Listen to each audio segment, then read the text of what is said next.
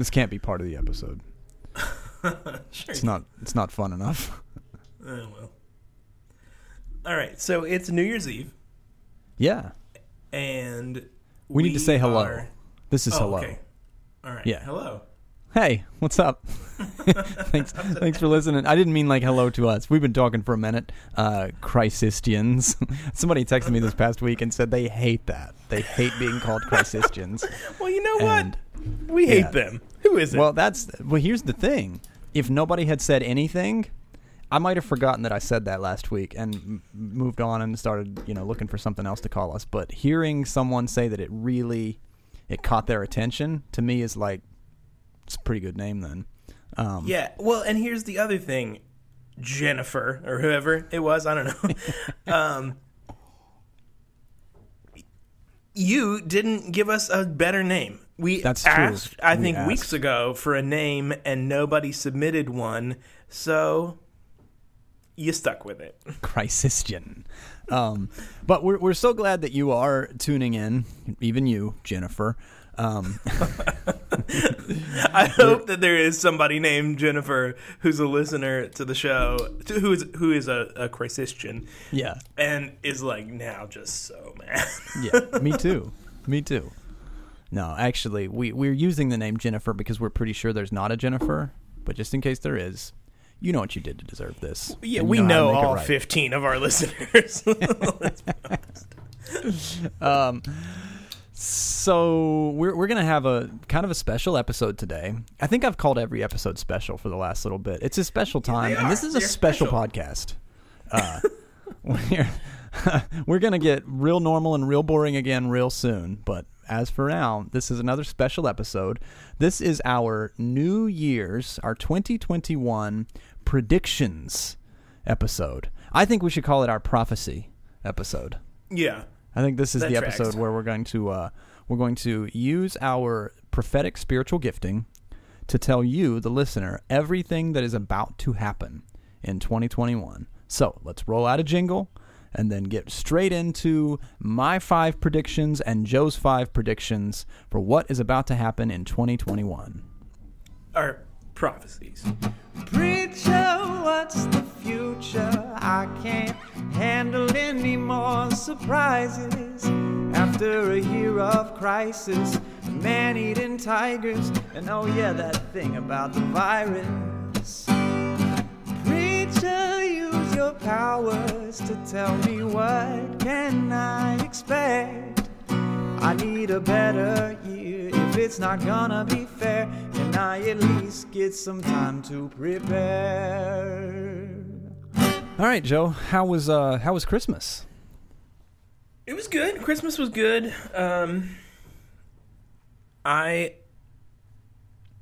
Or non-denominational Xmas. I don't know what you... I don't know where you landed with all of that after the last couple of episodes. Yeah. Yule. I celebrate Yule. Yule.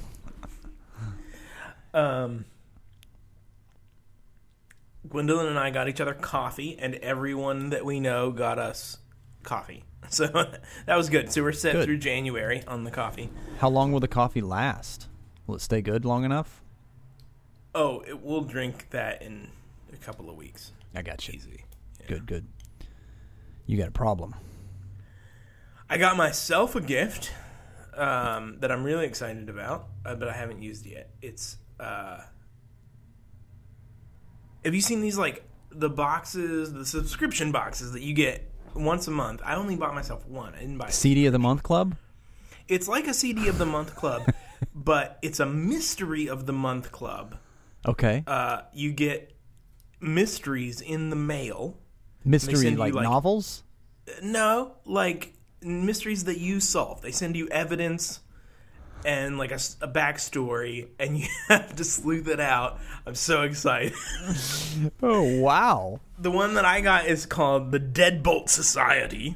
That's the company's name, not the name of the mystery is something about a museum. That's really great. It's very really cool. Are you sure you're not working for free for some private eye somewhere? Well, that's possible. Yeah. Well, that sounds super cool and not nerdy at all. I I hope you and your hope you and your mysteries have a wonderful time together. I plan. That's pretty cool. It sounds like the kind of gift that I could get for somebody, though. I'll keep that in Right? mind. Yeah, It's yeah. a good gift. It's a good gift. You should try it out.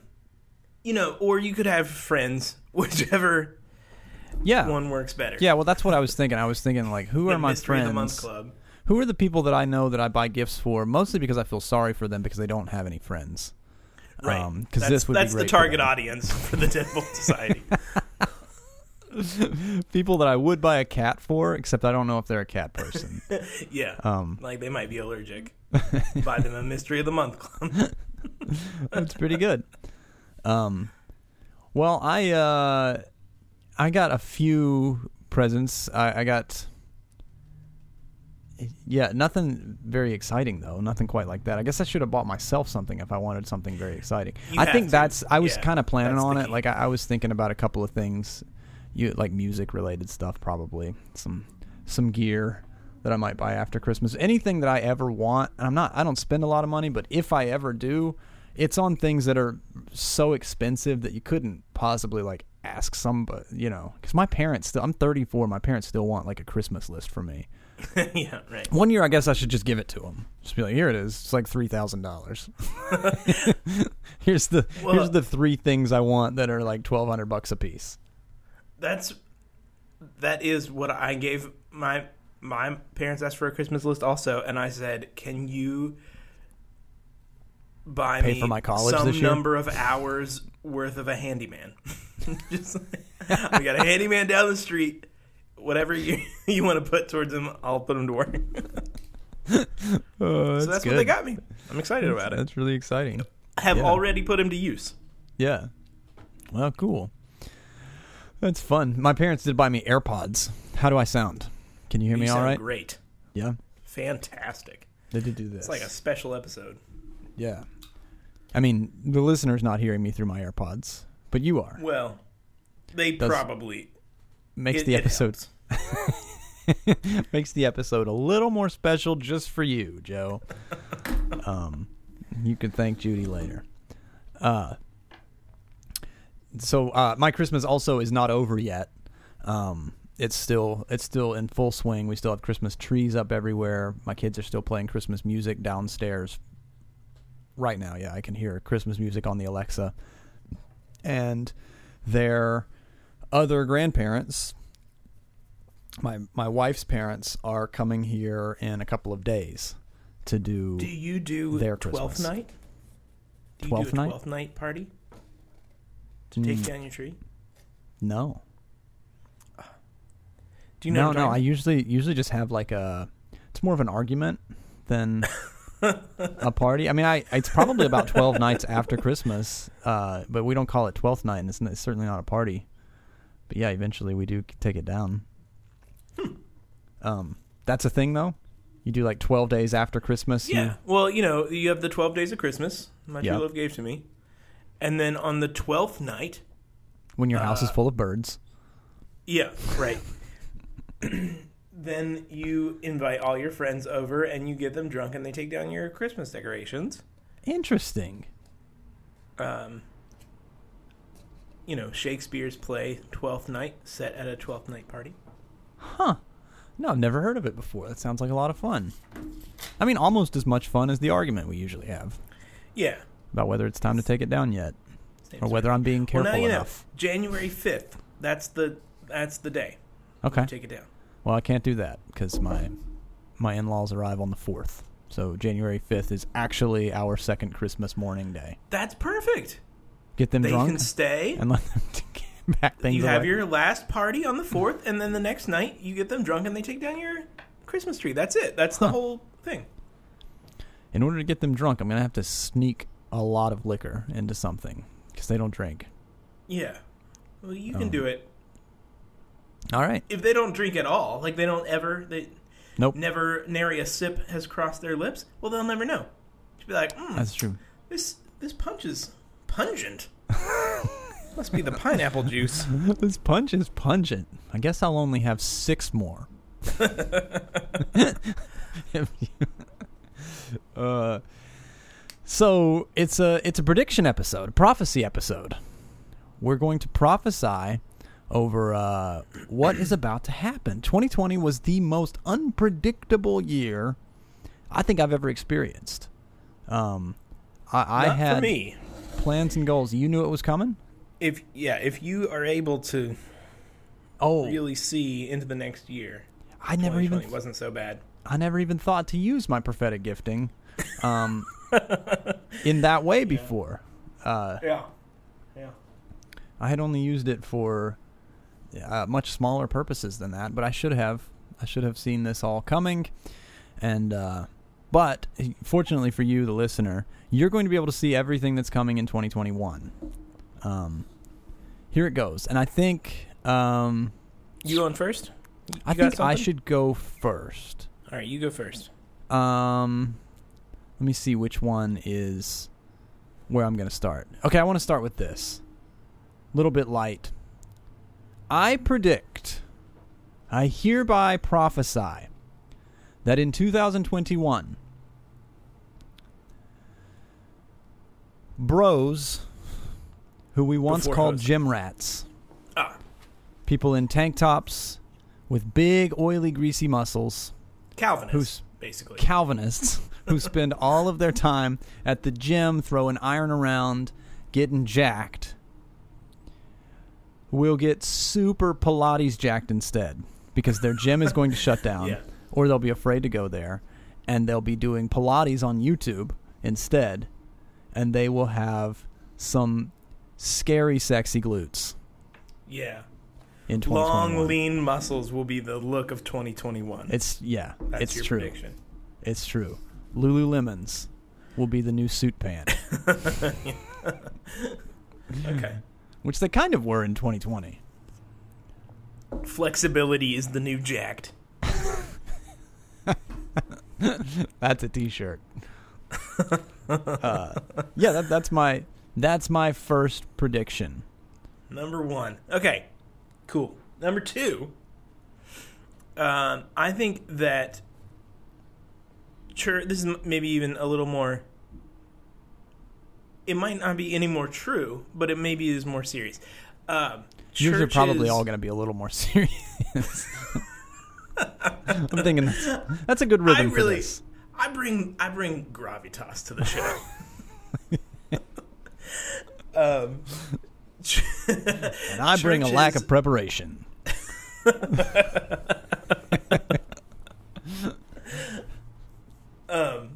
Okay, so church. Everybody's doing church online, of course, or they were at one point. But churches who, even after a vaccine is widely available and everybody's totally permitted and fine to get back together, churches who've transitioned to being mostly online communities that have a physical space where people can come, but that's not what they're about. They will survive, and the rest of us will putter out even faster than at the normal rate than they had been already. Yeah. See, this is an interesting prophecy. As far as I'm concerned, I think I agree with you 100%. I think certain communities of faith that are in fact communities of faith are going to be okay. Those that kind of... Now, I don't know if I would say thrive. There might be a thriving of certain types of churches in 5 or 10 years. Those that adjust, but I don't think... but I do think you're right that there's going to be a severe and serious puttering that begins to happen. Do you have any thoughts about the theater churches, I don't mean like churches that meet in movie theaters. I mean like the churches that... I thought that's what you meant. No, like the churches that it is a theatrical production. Like the primary thing they do is theater, is kind of a show that people go to once a week. What category? Well, it depends. I, again, think that if they've transitioned in 2020 to making a really fancy YouTube show, which means it's different than what their church service was. Yeah. And that they've now become, like, that's their primary identity, and then they maybe have this show that they put on Sunday mornings too, but their primary identity is this online thing, then they'll survive. Yeah. If their primary identity is hold on until we can get back to our big show, then they'll die. Yeah. Okay. Yeah, that makes sense to me. I think, and here's what this isn't what I think will happen. This is what I see churches beginning to do. Many of them are switching more to the let's make our YouTube show really strong, and it will actually be a live broadcast of the theatrical production on Sunday morning. So they're actually gathering people, those who will come to watch the show live in person, while they broadcast the show live elsewhere. As long as those people aren't what it's about. If they're just your studio audience, I think that's the thing. For I your think big that's, show, then I think they'll survive. The shift that has to be made is the late night, the late night show shift. That's why the late night shows kind of thrived in this time. Like, they did do really great. They couldn't meet in person. They couldn't have their typical workflow, and so they moved to home. But they kept doing the show. They kept the personalities, kept it alive. They just kind of rode the wave, and now that they're opening back up and they're able to have studio audiences a little bit again, it's kind of like they didn't miss a beat. And I think you're right that the church had a dated approach to its main export, and those that are continuing to refuse to adjust to that, I don't think it's going to bode very well for them. I'm not wishing that, but I think you're right. All right, let's hear number 3. Prophecy number 3. I hereby declare and prophesy. Drew Barrymore will be canceled. We will discover in 2021 that she was operating a sweatshop out of her Hawaii home while shooting E.T. as a, 6 or 7 year old child star. And we'll have to erase her from our lives completely. That's a bold claim. I couldn't Not tell. that Drew Barrymore will be canceled. That is possible. It's that it's coming from the E.T. era. That's what that's. Yeah. 50 First Dates, maybe, but my goodness, E.T. That's the part that really surprised me, too, whenever the Lord Yeah. revealed this to me, was, Right. I was like, are you sure it was from back then? And also, I felt like I was seeing a few faces. I was thinking that it was either going to be Tom Hanks or Oprah or Chris Pratt. There were several beloved, The Rock, beloved celebrities that we just thought would never do us wrong. But I'm certain now it was Drew Barrymore operating a sweatshop, E.T. era. She canceled. Okay, well, so here's what we're going to do. In the new year, at the end of 2021 or the beginning of 2022, whatever it is, we're going to have a follow-up episode. Yeah. Jennifer, I hope you're still around. And we're going to score. We're going to see who's the better prophet. Yeah. So, we'll just say if it turns out to be like one of the celebrities that you named that it could have been, Tom Hanks, The Rock, whoever, you get a half a point. Okay. For that. Or if it's Drew Carey, I would also give you half a point for that. That's fair. I like this. I like these rules. And it's kind of interesting, the whole cancel culture thing. This past year was really, really interesting on that front. Ellen DeGeneres nearly canceled. Like, she would have been someone that as I'm jokingly trying to come up with names of just the celebrities that we love the most, the people that we have the least controversy, the least problems with, the people that just we turn to for encouragement and kindness and wonderful. Ellen was one of those people. In the top, Yeah, Right. and James Corden also was on the verge of and I'm just, it was an interesting thing. I would even say Kevin Hart, but that was maybe 2 years ago. But even Kevin Hart was somebody remember that the Kevin Hart controversy.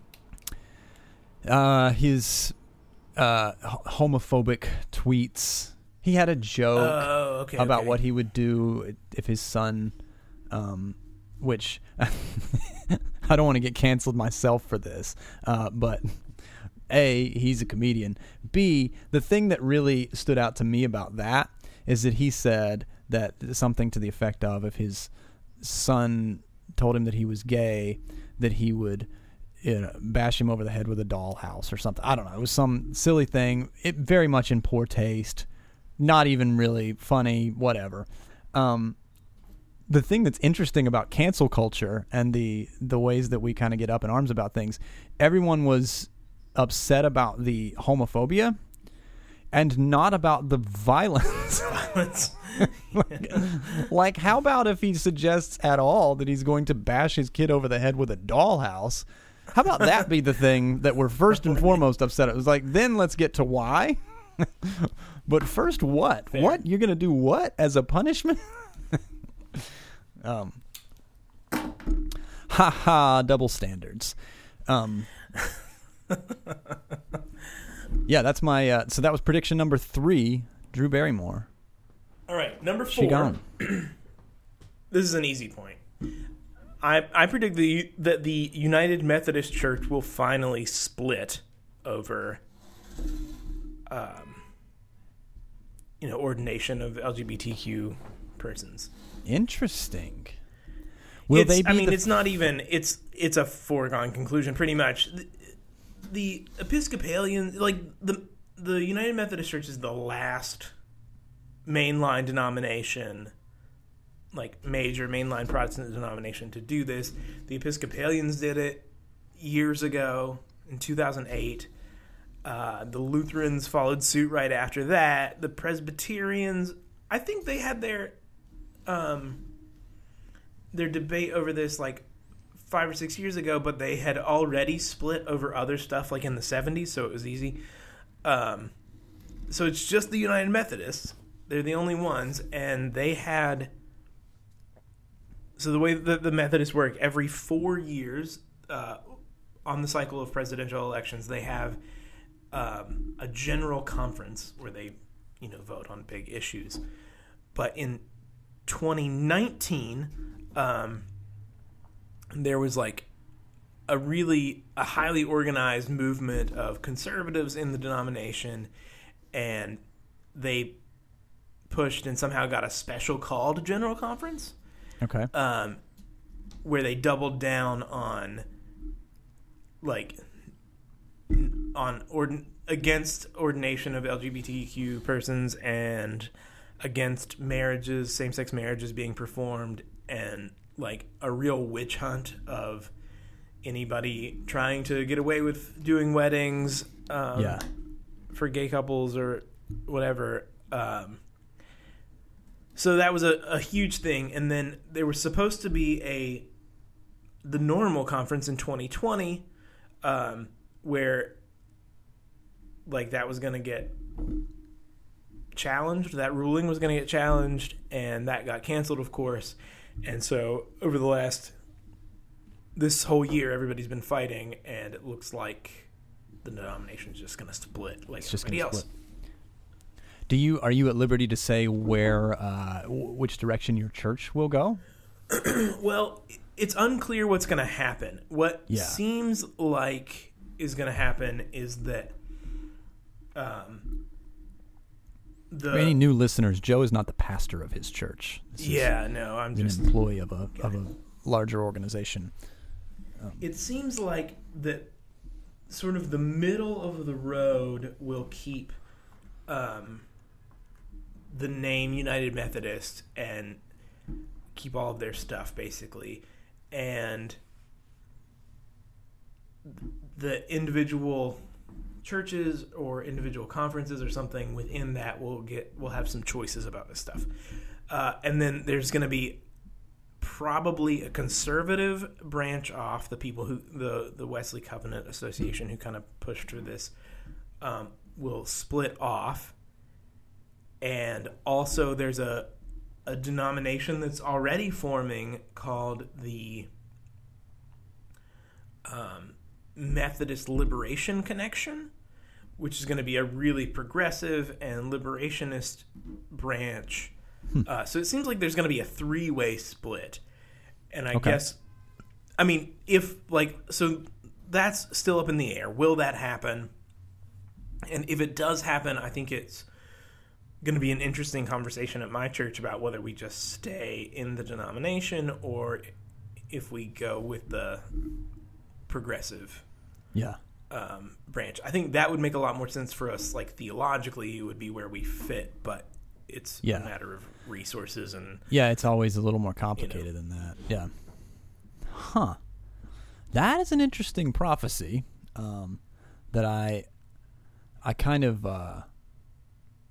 I'm looking forward to seeing it played out, because as you say, this is all, I don't know this stuff super well. I'm just going to speak from my perspective as someone who has been employed by and was kind of raised up in very fundamentalist conservative churches. To me, the list of denominations that you gave that have already made these changes that kind of led the way, the Episcopalians, and then the Lutherans, and then the Presbyterians, and now the Methodists. The Methodists, to me, are the closest thing to a connection point between my church's evangelicals and is that something that is kind of widely accepted? Is that how everybody sees it, or is that just because that's how I felt like they were closer to us. The thing is, it's a very American denomination. Yeah. I mean, it's a global. United Methodism is a global church, but it really has American roots in ways that the others don't, and so I think that makes it more culturally connected to evangelicalism than other mainline Protestants. That being said, it also is the hardest denomination for me to nail down. Like I can't pick out any particular tenets that I would say, like, I know for a fact if I go to an Episcopal church, I know there are certain things that are going to happen there. I know if I go to a Lutheran church, there are certain things I can expect and anticipate. Yeah. I know even a Presbyterian church, which is a little closer to the connection point as well. They're a little more evangelical sometimes. I know they're going to be real old, at least. Real old and real wealthy for the most part. Methodist is a title that I now like. I would just have to say, what's it going to be like if you walk into a Methodist church? I would say, I have no clue. It could look exactly like what I've always grown up in. It could look like an Episcopal church, or even almost like a Catholic church. I've seen it go both ways. So that to me, I'm saying all that to say, it would be. I guess it's encouraging to see it kind of busted up in that way, and to see like a mainline massive denomination that has ties to actual like American evangelicalism. Seeing that happen, I would think could lead to, I don't know, some greater freedom, or at least some less bigotry. I mean, people should believe what they believe. They should trust what they trust. They should, you should follow your convictions, but also, when your convictions lead you to, I don't know, being mean to people, like maybe you should reconsider where those convictions actually come from. Interesting. Well, let me piggyback on that a bit with my next prophecy. All right, what are we on here? Number 5? The episode, the fifth prophecy of the episode. I predict, this is probably one of my more sincere, I predict a movement of depolarization in 2021. I actually think that a big swath of people are going to start calming down. I think partially because of the election's over.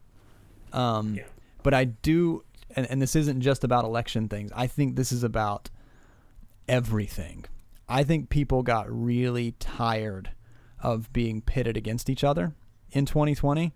I think it's like we really overdosed on something that we had been playing around with for a while. Like true polarization, like true black and white politics, true black and white science and faith issues, true and the media and politicians, and I think they pushed it so far that there's now a large group of educated, kind, decent people who are seeing behind the curtain and are going to start saying, you know what, I think this is stupid. I think it's stupid that we're fighting over these things now. I think it's stupid that I have been manipulated to do what those people wanted me to do. I think it's stupid that these special interest groups have controlled my behavior and actually gotten their way into my relationships and family. So I'm not saying that the entire world will be depolarized. I'm not saying, but I think Brexit, Trump era politics, COVID-19, all of it polarized so hard that there is going to be a movement of people who are just like, can we please just get along? A flower power kind of thing. I genuinely believe there's going to be a flower power kind of moment. I hope that's right. I thought at one time in 2020, I thought that Trump would lose the election and it would... this is not some big revelation I had. Everybody thought this. That it would result in a civil war of some sort. Because he would, he would mobilize kind of militia-type people. Right. And Gwendolyn the whole time was like, no, I hear you, but Americans are just too lazy for that. Like, we got to go to work on Monday. We don't have time to be fighting in a civil war. We don't have the energy for that. And, we spent a lot of energy on polarization in the last couple of years. Well, do you think what I'm saying is true? Do you think people are starting to see how we're starting to see behind the curtain of like, oh, we weren't deciding to be polarized. They were polarizing us. Some big brother force was polarizing us because that was beneficial to them.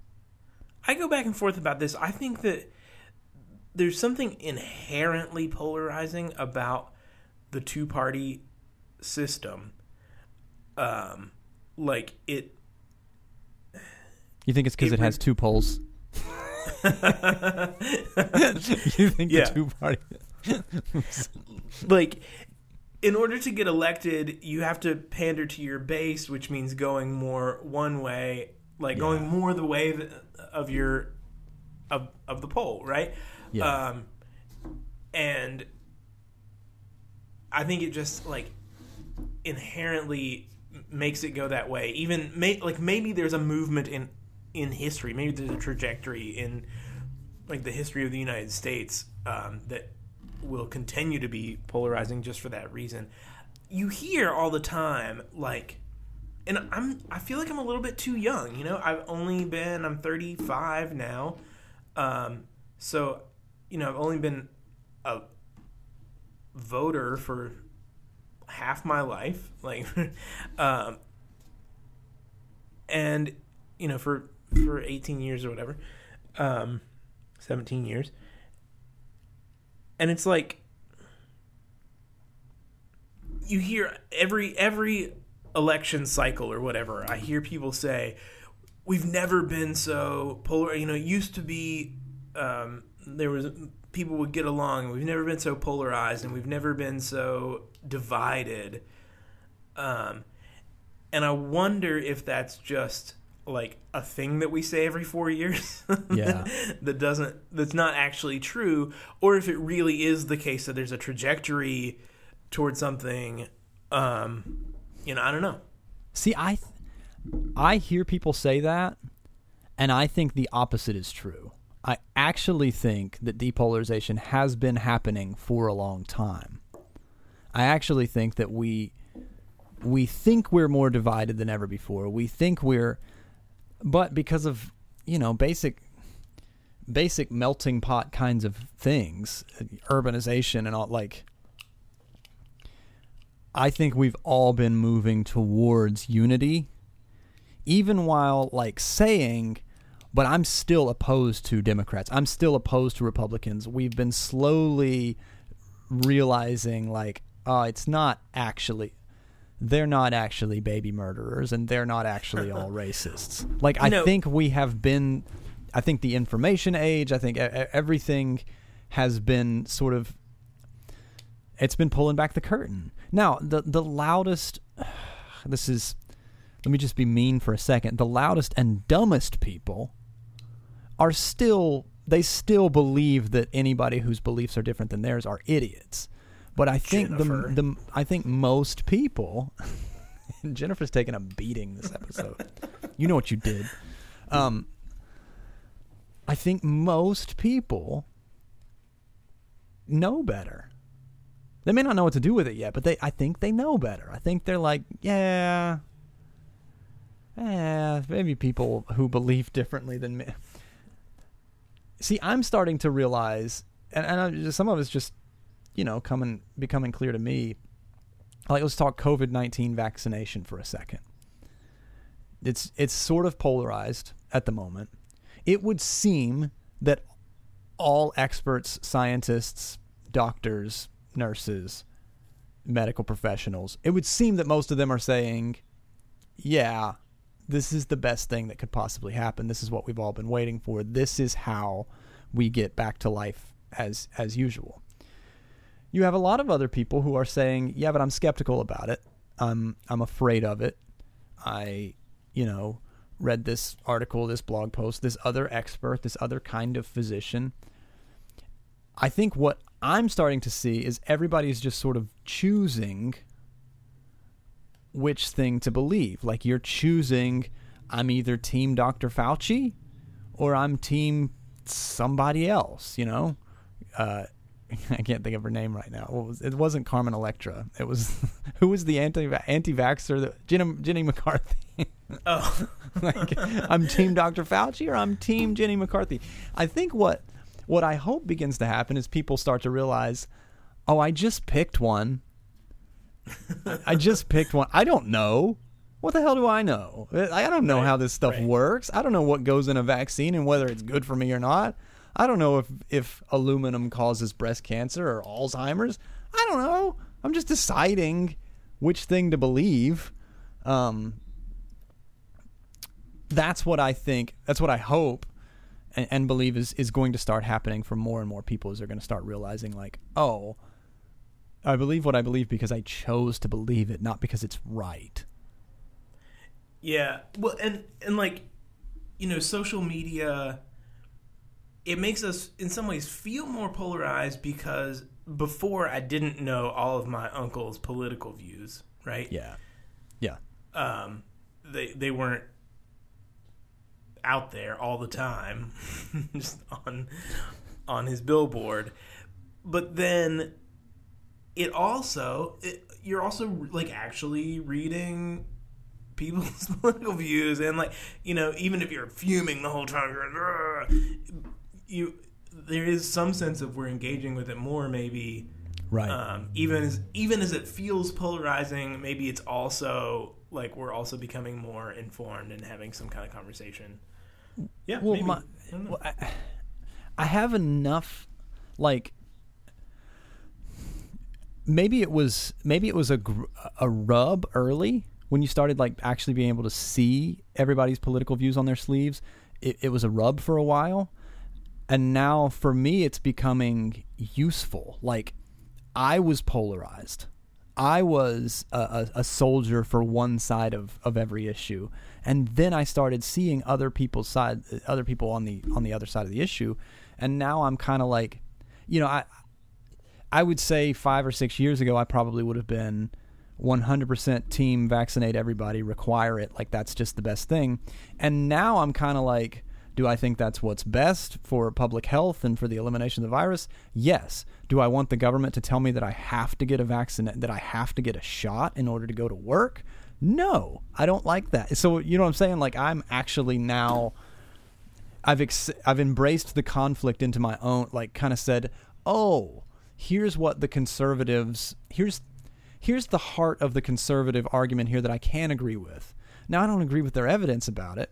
And I think, scientists should make these decisions. At the end of the day, I think that's the way I decided to embrace it, is to kind of say, like, I don't know, Dr. Fauci's a doctor. Like, Right. Bill Gates is basically an epidemiologist and maybe the smartest person to live in the last 100 years. And those people say, this is what's best. And I'm just like, well, you know better than me.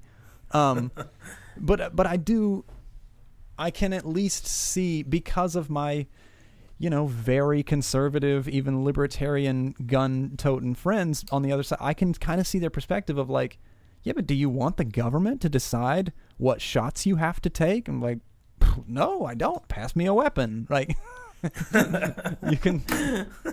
It was polarizing at first, and now it's becoming useful to me. It's making me more open to saying, like, maybe some people arrive at a conclusion that's different than my conclusion for an honest and decent reason. Yeah. I guess. That's what I prophesy. Depolarization, or at least a movement that fights for depolarization. And I also think that's why I voted for Joe Biden. It was not very policy heavy. It wasn't a really very policy heavy election anyways. I don't know that anybody, there just wasn't much policy involved. Yeah. I genuinely felt like what Joe Biden wanted to do, or what that administration wanted to do, and what it represented more than anything was, come on, man. I think that's what did it for me. Like, hearing Trump say something that's clearly meant to infuriate and divide, and then Biden say, come on, man. It was like, that's my America right there. The future of America is, come on, man. That's the title of the episode. All right, number 6. We've been talking for like 2 hours. We gotta move on here. Number 6.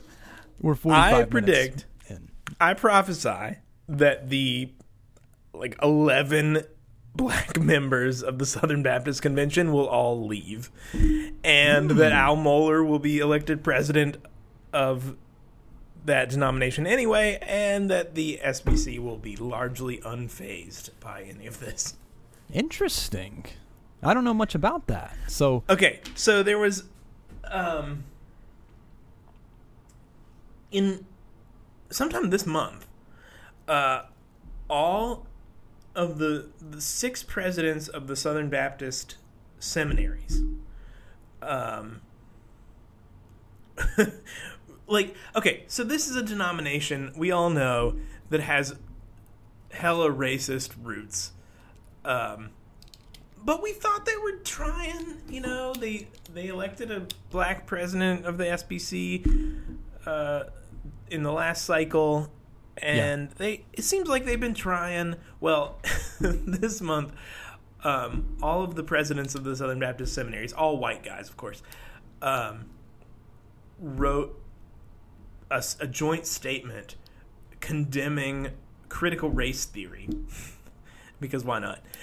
And so, of the 14 million members of the Southern Baptist Church, 10 or 12 of them are black, and they all got real pissed, obviously.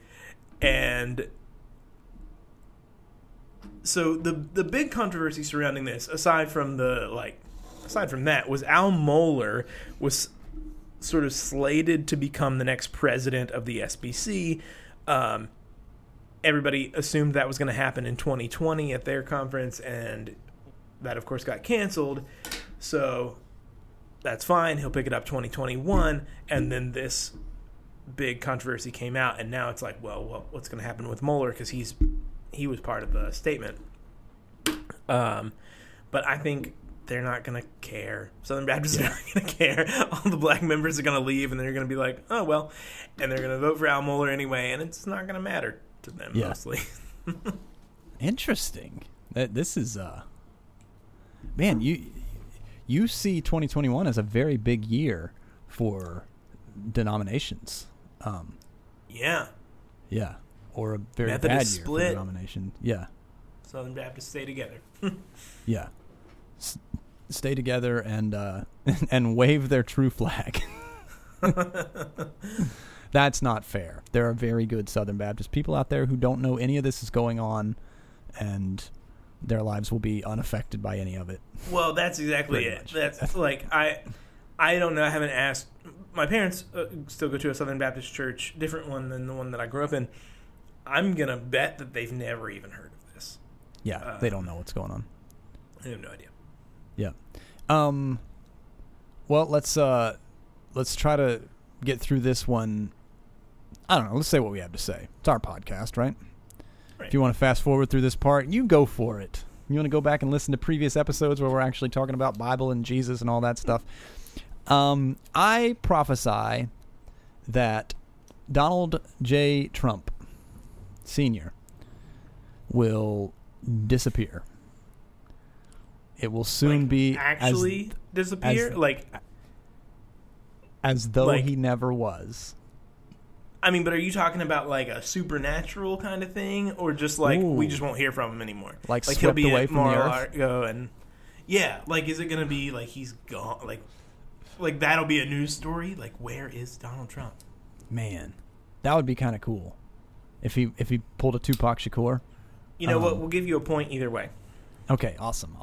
But I predict the more pragmatic side of my actual prediction here is that Republicans are going to begin soon enough. Once the nail is in the coffin, once inauguration happens, they will begin to pretend that he never existed, or that they never supported him while he did. And then, more importantly than that, because who cares? Politicians, whatever. Christians will do the same thing. Yeah, They will that's begin to interesting. pretend like that never happened. And that's not a Right. thing they did, not a thing they supported, not a thing they were a part of. I predict he will disappear in that way. See, I think that I think it would be really interesting to see. I mean, I think that's largely right. I do think that he'll Well, end of course up as it's some right. It's kind a of a prophecy from pundit. the Lord. Right. I think that he'll end up as some kind of a pundit, like for Breitbart, or maybe he'll make up with Fox News, and who knows. But he. See, I wondered that. I just don't think so. But go ahead. Go ahead. You don't think he will become a pundit of some sort? I just think that because he's like, well, I don't know. He might be too tired. He might just like want to. That's true. He might Want to be. chill. And he might have to embrace, a narcissist. It's a hard thing for a narcissist to face facts.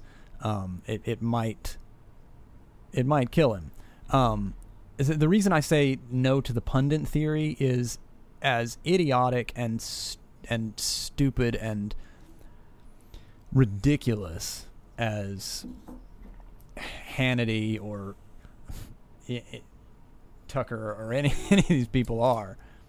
They're also pretty smart and pretty quick on their feet, and they have a narrative style. They are journalists, at least in theory. Trump doesn't possess that. He's not. Right. If he's not the president, you're not going to sit and listen to him talk for an hour. Like even Fox News started tuning him out, started like hanging up on him on the air, like that kind of. Right. I just don't think he possesses the rhetorical skills that a Hannity does, or that I guess that's what it is. It's more Well, I just actual don't think that he has communication.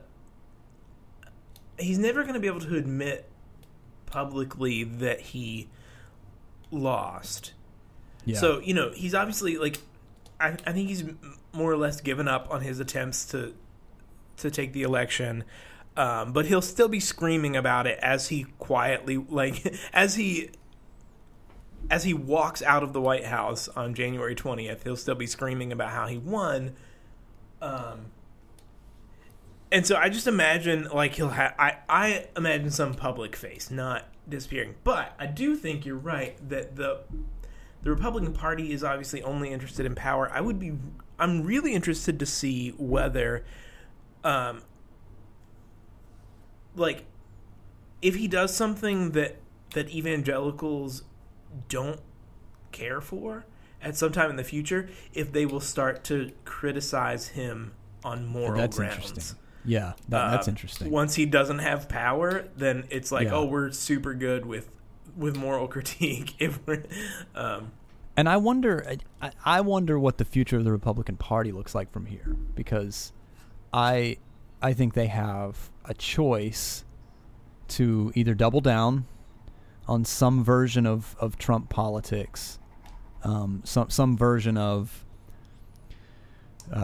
white nationalist, whatever, pseudo evangelical, or to go more the direction of let's be young and cool. Let's do a Paul Ryan, Marco Rubio, something like that kind of thing. I don't think evangelicals have any kind of thoughts about that. I think they're only interested in whoever happens to be closest to the seat of power. That's interesting. I don't think they care. But the question for me is not what evangelicals think about it. It's what does the Republican Party strategy going to be? Do? Yeah. What will be the strategy of the RNC? From here, do we double down on? Do we say, hey, this whole Trump thing would have worked if he was a little less of a loose cannon? If we could get somebody who was divisive in all the ways that Trump was divisive, but also could pull it back when we needed him to? Or do they say, let's find somebody a little more respectable and maybe a little more cool, like let's go younger and cooler and see if we can get some of these younger voters to turn. That's mine. Yep. But I predict Trump will disappear, and Christians, and particularly Republican Christians, will pretend that he never existed or that they had ever supported him, even though 81% of them, of white evangelicals, did vote for them. 10 years from now, you'll never know that was the case. All right, number 8. Is that where we're on? Yep. I predict that Taylor Swift will come out as a witch, and that we will have a cultural conversation about Wicca. Interesting. Her music video, Willow, was like real witchy. Yeah. She had there was a little. Did you see the video I'm talking about? No. So I'm going to do my best not to rail on how bad for music I think Taylor Swift is. I love Taylor Swift so much. Okay, so music video that was like real witchy, had looked like a coven meeting, and then she kind of was stoking some of the speculation about that on Twitter. So I think eventually, and she'll do it real cool, of course, right? Yeah. She'll wait 6 months from now, and somebody will mention it on, like, Jimmy Kimmel will mention it. She'll be like, "Oh yeah, of course, I've been Wiccan for 12 years, whatever." Interesting. And then we'll it'll spark a conversation culturally. Is Lana Del Rey Wiccan? I don't know. Do you know Lana Del Rey? Nope. Is Adele? Adele? I do not know if Adele is Wiccan. I don't. Do we have any reason to believe that Adele is Wiccan? Lord, I just can't imagine Taylor doing anything without ripping off one of these people first. I can't imagine her coming out as Wiccan if Lana Del Rey doesn't first. And then her coming out and pretending like it was her idea. And like she converted her to it. All right. I have a feeling that this conversation is about to get real heated. We have, speaking of depolarization. No. Taylor Swift is great for people who I love Taylor Swift. don't actually like music, but like to tell people they do. Like to think they do. You know, people who like listen to the radio. Like, I don't know what I want to listen to. Well, just I'll let money tell me who to listen to today.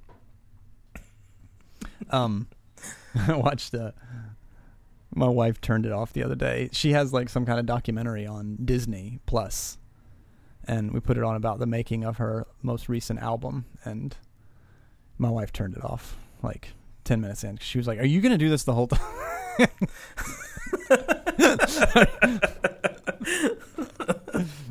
Are you going to rip apart every single thing? Yeah.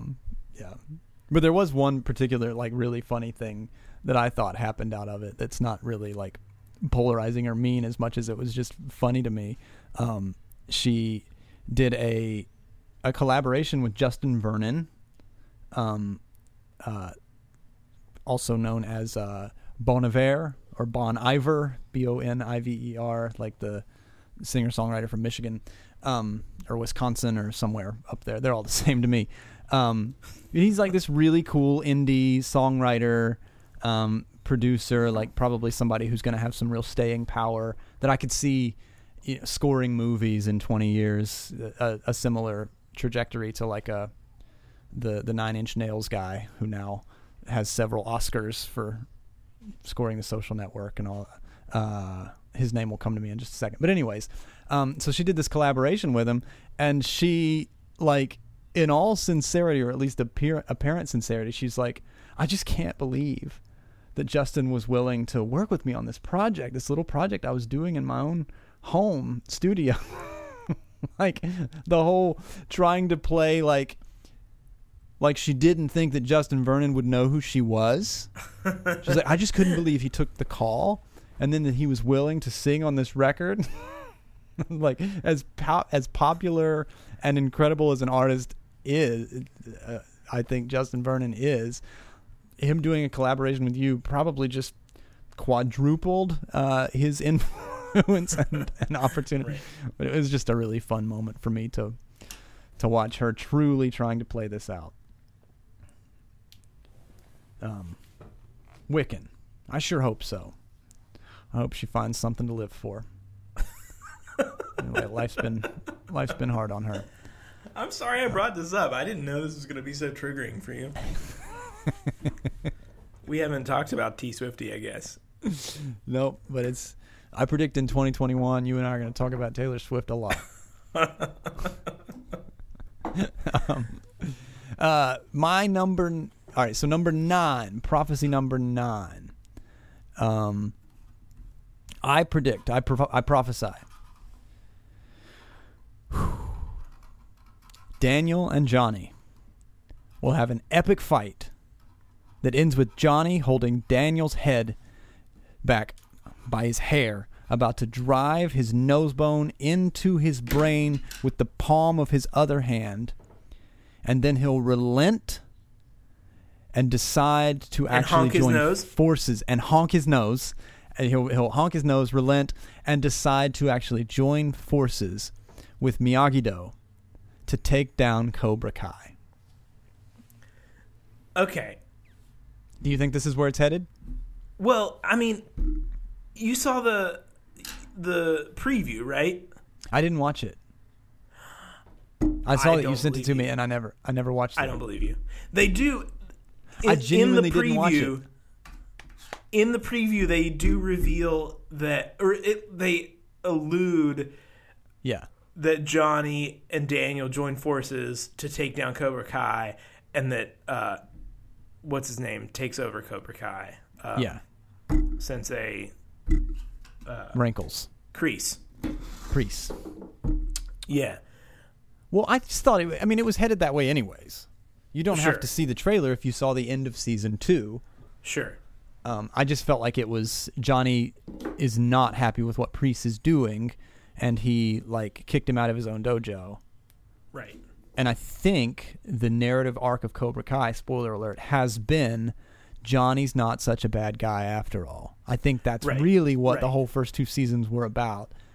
He's a bad guy that we find ourselves rooting for and slowly discovering, like, oh, he's not even rooting for his own bad parts. He's trying to be a decent guy. And Daniel sucks. Daniel sucks so bad. He did even in the originals, though. Like, yeah. That's what's been good about this show is, like, they took the good guy, bad guy narrative and, like, tried to play with it, but keep the... Yeah. I think that's good. I think it makes so much sense for them to do the nose honk. Yeah, meme. That's got to happen. That's a great prediction. That's an episode that I mean, if you get know a there's point an episode for that even now. Before I didn't watch the trailer. Yeah, nice. You should watch it. All right, I will now. All right, number 10. This is our last prediction. I think I prophesy that this will be our last one. Beth Moore will get herself farewelled because you saw the tweet about Trump? I didn't. A couple of weeks ago, Beth Moore tweeted, I have it written down here. So this is the tweet. I do not believe these are days for mincing words. I'm 63 and a half years old, which I think is hilarious. Why? I didn't know people kept counting their half birthdays after they turned like 9. I'm 63 and a half years old, and I've never seen anything in these United States of America I found more astonishingly seductive and dangerous to the saints of God than Trumpism. This Christian nationalism is not of God. Move back from it. That's Beth Moore. Wow. Evangelical, like queen of evangelical scholarship. So, of course, that was a firestorm. And I think that I have no idea what her political persuasion is. Normally, I assume very conservative. But I think she'll feel the the heat of the controversy and be like, yeah, let me get on some of that some more. And I think we'll see more from Beth Moore, more controversial stuff from Beth Moore, which, of course, in evangelicalism just means it'll be farewell Beth Moore, and then she'll make a mint on her next book. Interesting. Yeah.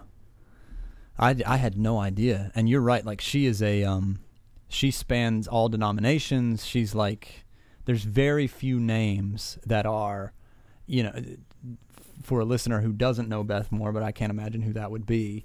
I mean, I would say maybe Charles or Andy Stanley are the level of, like, just people that no matter, if you call yourself a Christian, you're mostly cool with what Beth Moore says. To see someone like that take that position. It's very interesting, though, on that front. Andy Stanley was in a message series leading up to Christmas that basically the narrative of it was, the good news isn't good enough. He was saying, I think he might have been listening to the early episodes of the Crisis of Faith podcast. He was saying things that I've never heard a truly like conservative preacher say, that, hey, the version of the gospel that we preach, this angry God, whatever.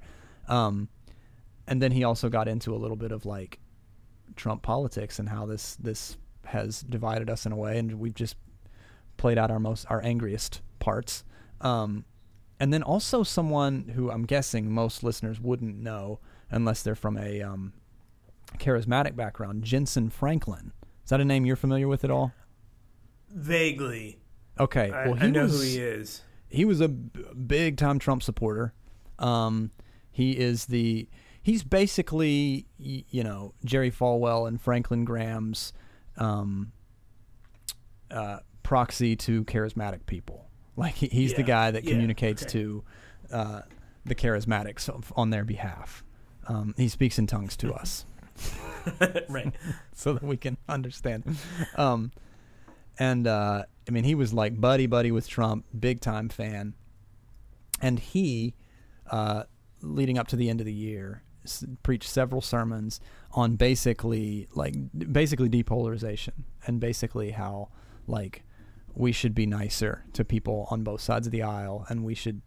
So interesting that you're seeing someone like Beth Moore be so upfront about it, but also seeing some of these other really mainline people already starting to distance themselves a little bit from. Okay, so I didn't know that, and maybe maybe that means, I'm just looking here, Beth Moore has almost 1 million followers on Twitter, 980,000 Twitter followers. So maybe I said Beth Moore's going to get farewelled like Rob Bell, and then she's going to make a lot of money. But maybe this is just like the thing that you predicted earlier, that evangelicals just have to start pretending right away, like, and we're just seeing it. That's that's I wonder, and I don't know what I want to happen. I mean, I want Christians to be more Christ-like, but I also would like for them to repent. I think that's the only thing that's not going to happen. Either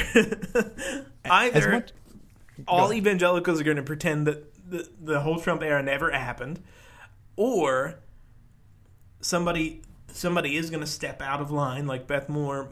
Yeah, I predicted might be that person, and will get just smacked down. Right? She'll get farewelled. Yeah. She'll be out of there. Either way, evangelicalism as a movement is not going to get out of bed with whoever is in power in the Republican Party. That's true. I guess, the thing that I'm frustrated about is, hey Bethy, hey Jincy, where were you in 2016? Right. This is the problem I have. This is where I'm like, good for you guys. Glad you're owning it now. Where were you then when it mattered? That's a fair question. Because now it doesn't matter. Now it's over. He lost. He's not your guy anymore. Are you going to be willing to call it out on the next guy? Or girl. Sorry. That's it won't be a girl in the Republican Party. That's fair. That bothers me. You're right, because that tweet was from December 13th. So that, I mean, election it's over. It's called. Yeah, you're right. That's a good point. But I guess it's a little better than now. I see a lot of these now. I'm guessing maybe Pittsburgh has a few less of them. But Confederate flags and Trump flags kind of flying next to each other. Yeah. There's a lot of them if we kind of drive through the county out here that we'll see them flying together. And now I'm just kind of like, this sounds like a joke. It is a joke. It's kind of a bust, but it's like, man, y'all got a real loser complex, huh? Like, I think they think they're flying underdog flags. Like, we're the underdogs. Like, yeah, Trump's not an underdog. He's a bully who got shut down. The Confederacy, not the underdogs. Bullies who got shut down. Had a shorter-lived career than the Spice Girls. And then got shut down. I thought you were going to say the Confederate flag and the Trump flag together that they were a bit redundant. Oh, well, absolutely. Of course, they mean exactly the same thing at this point. I mean, before the election, maybe they meant a little something different. I think a flag is, I'm not even, hyper patriotic, but I think a flag for a presidential candidate is ludicrous. I think that's very I think it's disrespectful to anyone who serves in the military, who, like, I don't understand how those people stand together. It's the same thing. Like, I feel the same way about, like, the Blue Lives Matter flags, where they, like, took the American flag and made it black and blue which Right.